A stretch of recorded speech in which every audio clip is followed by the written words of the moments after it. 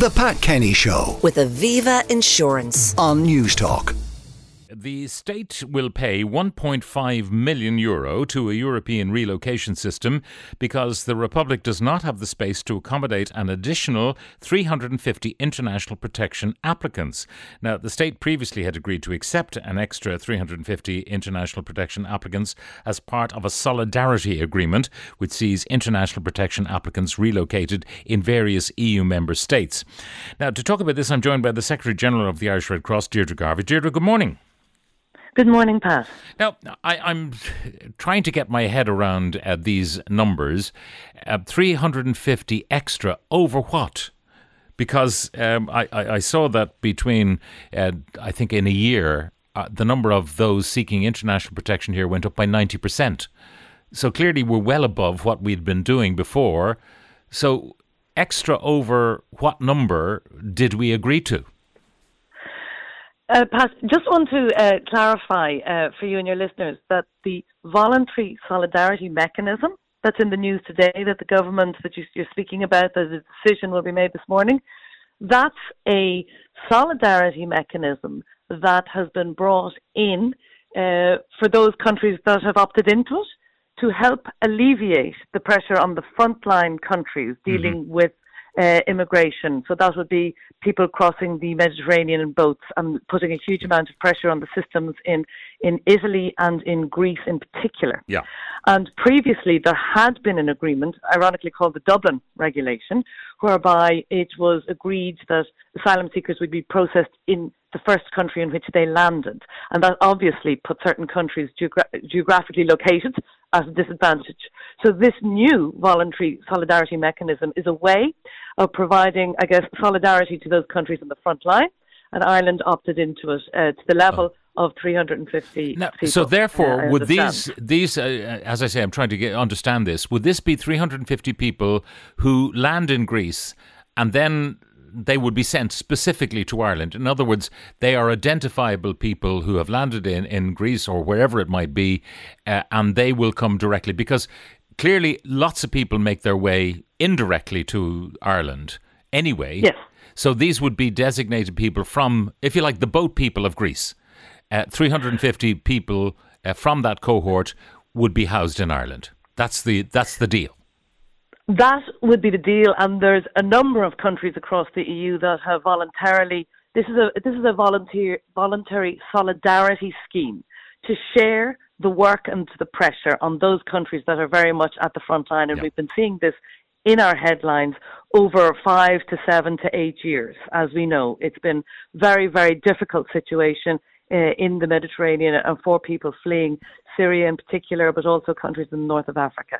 We've seen this on our TV screens really over the last decade, and it is part of that effort that this program. There are a number of different programs, and it gets very technical, Pat, so I won't go into all of the different names for these programs by which asylum seekers or those fleeing war and disruption and famine in their countries can come into various countries in the world. There's a whole variety of different mechanisms, and this is one of them.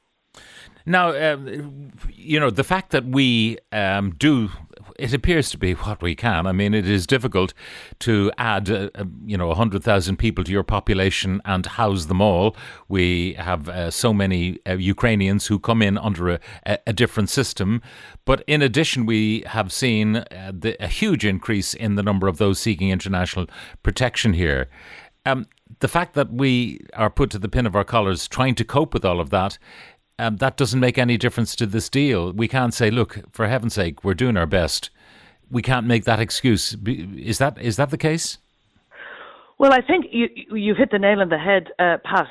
Ireland has, as have many other countries in Europe, but Ireland has responded really, really positively to the war, to the emergency, to the extreme conditions that all of the countries in Europe have been placed in relation to the Ukraine war. We have, in addition to the 7,500 Ukrainian people that the Red Cross, with our NGO partners, have placed in hosted Irish accommodation, there are another 3,000 people located through the local authorities in homes around the country, and another 6,000 people who have been accommodated through private ad hoc arrangements. So we've really hit 17,000 Ukrainians welcome in our home. We have the government housing 65,000 Ukrainians in a variety of different places around the country. And yes, there has been an increase, as we know, in wars and famine and civil disruption all over the world, and people are finding their way through the asylum system in increased numbers to our shores. And we are able to, for the most part, accommodate them. We have been hugely creative. Vacant properties, refurbished office blocks, old public buildings. There's been an extraordinary, positive contribution, creativity, welcome from the government and from the Irish people. And I think that has to be noted in this context as well. It is a war. It is an emergency. These are unprecedented times. And this is happening to us on foot and on top of an infrastructural issue that we already had in this country in relation to housing and health. Yeah. It isn't caused by the migration issue, but it is impacting on it. And I think it is a very difficult situation indeed in terms of providing the rightful accommodation for people who flee to these shores. We are doing Deirdre, very, very positively so far. I'm just wondering, how do we compare in the list of countries that have taken in both Ukrainians and those seeking international protection? Because we have added in a relatively short space of time, in a year, we've added 2% to our population. Now, that's a pretty hefty whack. It would represent in the UK, if they did 2%, it would be 1.5 million or more, the same sort of figures for France. I mean, are we doing better in terms of our generosity than other countries, or how do we fare? Well, I think what is really clear to say is that we're doing our fair share. And when you look at the numbers of Ukrainians, which are the numbers that I have more information about, it is the countries, in fairness, to how migration and refugees work. People tend to stay in their neighbouring countries. The vast majority of refugees get to somewhere safe and stay put. We see that dynamic happening in relation to the Ukraine, Poland, Moldova, Romania. A significant amount more Ukrainians per head of population are located in those countries who have never made their way over and across. But isn't that also natural? Isn't it natural that you would seek an accommodation in the place closest to your home? Hopefully you can get back more easily and more quickly. Language difficulties would be minimised in those situations because, in Ireland people comment on those who come from far-flung points around the world who do not speak English, for example, and who choose Ireland. And, you're wondering, why does an Albanian choose Ireland? Why does a Georgian choose Ireland? Why does someone from South Africa choose Ireland when, there are bound to be safe havens along the way?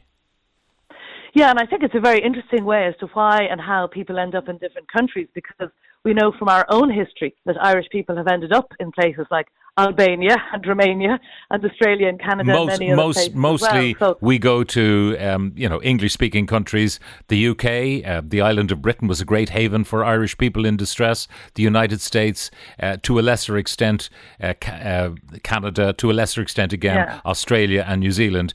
But, already kind of Irish populations already established there, and networks of people ready to welcome them. That was normally the situation with Irish emigration. That is not necessarily the situation with some of those cohorts I've mentioned. They have no networks here, and you ask why Ireland, as many people do. And often people are accused of being racist or, not being woke enough or whatever it is when they make these points, because they are mystified as to why some people make their way here. Well, just to be really clear, I didn't ask why Ireland. I used it as an example as to the fact that people who have made their way to Ireland are not as many Ukrainian people here in Ireland per head of population as there are in the neighbouring countries. Sure. But I think it's really complicated. But isn't that normal? You said it yourself. That is normal, that you go across the border to the safest place you can find, as close to your home place as possible, where you understand the language, the culture, all of that. If you can find a safe haven there, that's where you'd want to go. International migrants choose Ireland for a whole variety of reasons. Many do have family members here. Many are interested in an English-speaking environment for their children. Ireland is part of the EU, and we have been extremely welcoming and generous, and rightly so. And it is absolutely correct for any legitimate concerns that communities have. Questions should be asked and answered. I have absolutely no problem with that. And I have to say that the Irish people have just done an extraordinary, generous job with Ukrainians, with international protection. We have been very successful in opening our homes in terms of the pledged accommodation, in terms of what the government has been able to do in a variety of different mechanisms. And we've deployed all sorts of creativity in order to we may do more. Renovate vacant property. Yeah, I believe the modular housing will come on stream for Ukrainians many of whom have to leave hotel accommodation. There will be flotels, perhaps, for those who are seeking international protection. One of my texters says, on WhatsApp actually, prior to paying a fine in relation to asylum seekers, the EU should undertake a review of the numbers accepted by member states. This was looked at a few months ago, and Ireland had taken proportionately far more than other big EU countries. We seem to be the destination of choice for many, but there must be fairness in recognising how many people we've already accommodated. Let an independent body do the math by examining the actual numbers. The Irish government needs a backbone, says that one. Now, you've mentioned already, Deirdre, Italy has certainly taken more than its share, one would imagine.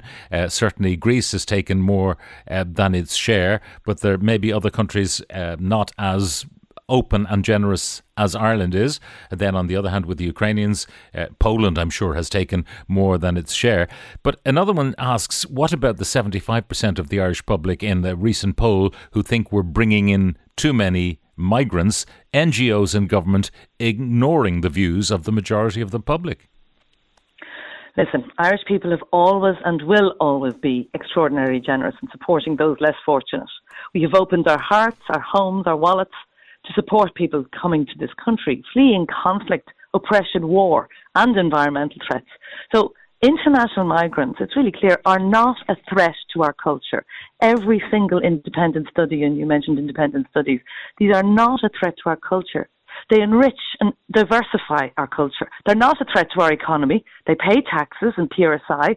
Their children bolster pupil numbers in schools and often in rural areas where this is badly needed. So I think we do need to have independent research and facts, and that's what the research will tell us. And that is how and where the stories of impact that we in the Irish Red Cross are seeing every day of the week. Incredible bravery, incredible resilience, people leaving behind families, homes and livelihoods for safety is not a choice anybody would make lightly. You or I would not make this choice lightly, to leave our homes with a black plastic sack and that's it.